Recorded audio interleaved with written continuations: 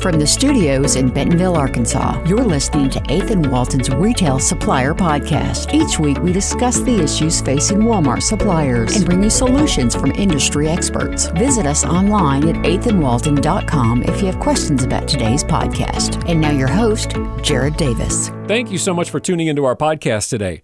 We're putting out this mini podcast this week because, well, if you follow 8th & Walton on social media, you may have seen us talking about how important the next couple of weeks are for Walmart suppliers. It's time to submit the fourth quarter supplier closing template to Walmart. And Terry Clear, our Director of Replenishment and Sales Insights, he did a great video about this that we put online.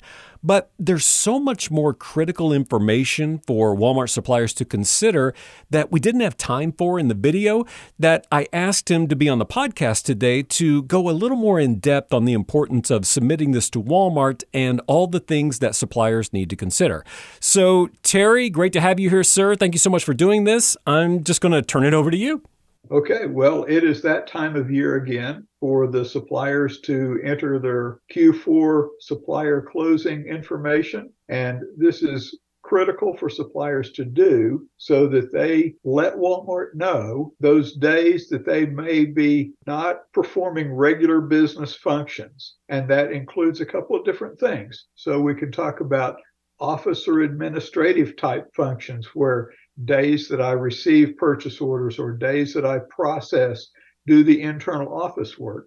The other is what days may my warehouse not be shipping over the holidays. So we have to consider both of those when entering information for the supplier closing template. Now that template is only available for a 2-week window, August 7th through the 18th.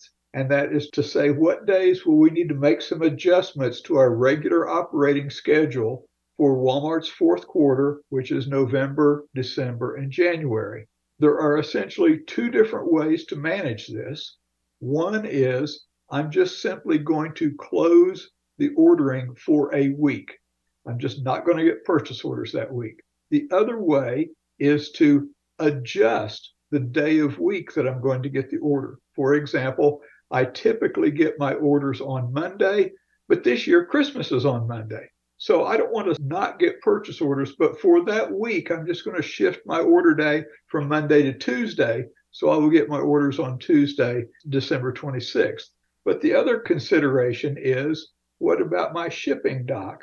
So Thanksgiving is a great example of this. Many suppliers get a purchase order on Monday and they ship on Thursday. Well, Jared, I hear that Thanksgiving is on Thursday this year, and some facilities may not be shipping on Thursday. So now the question is, do I want to simply close my receiving window to where I'm not going to get purchase orders that Monday before Thanksgiving, so I won't have anything to ship that week?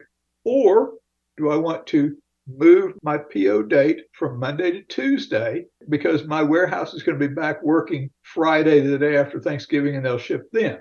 These are all considerations for a supplier to think through when entering the template.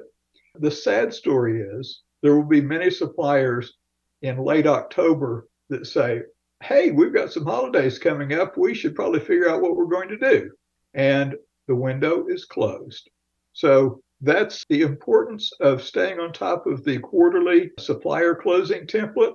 Other quarters have fewer holidays, and many of those holidays are things that suppliers can typically work around, 4th of July or Labor Day or something like that. But there's a lot going on in the fourth quarter, and it can cause a lot of disruptions. And if you don't tell Walmart how to make these changes or adjustments, Walmart is going to assume you're open for business as normal. All right, great information. Terry, thank you again for your time today.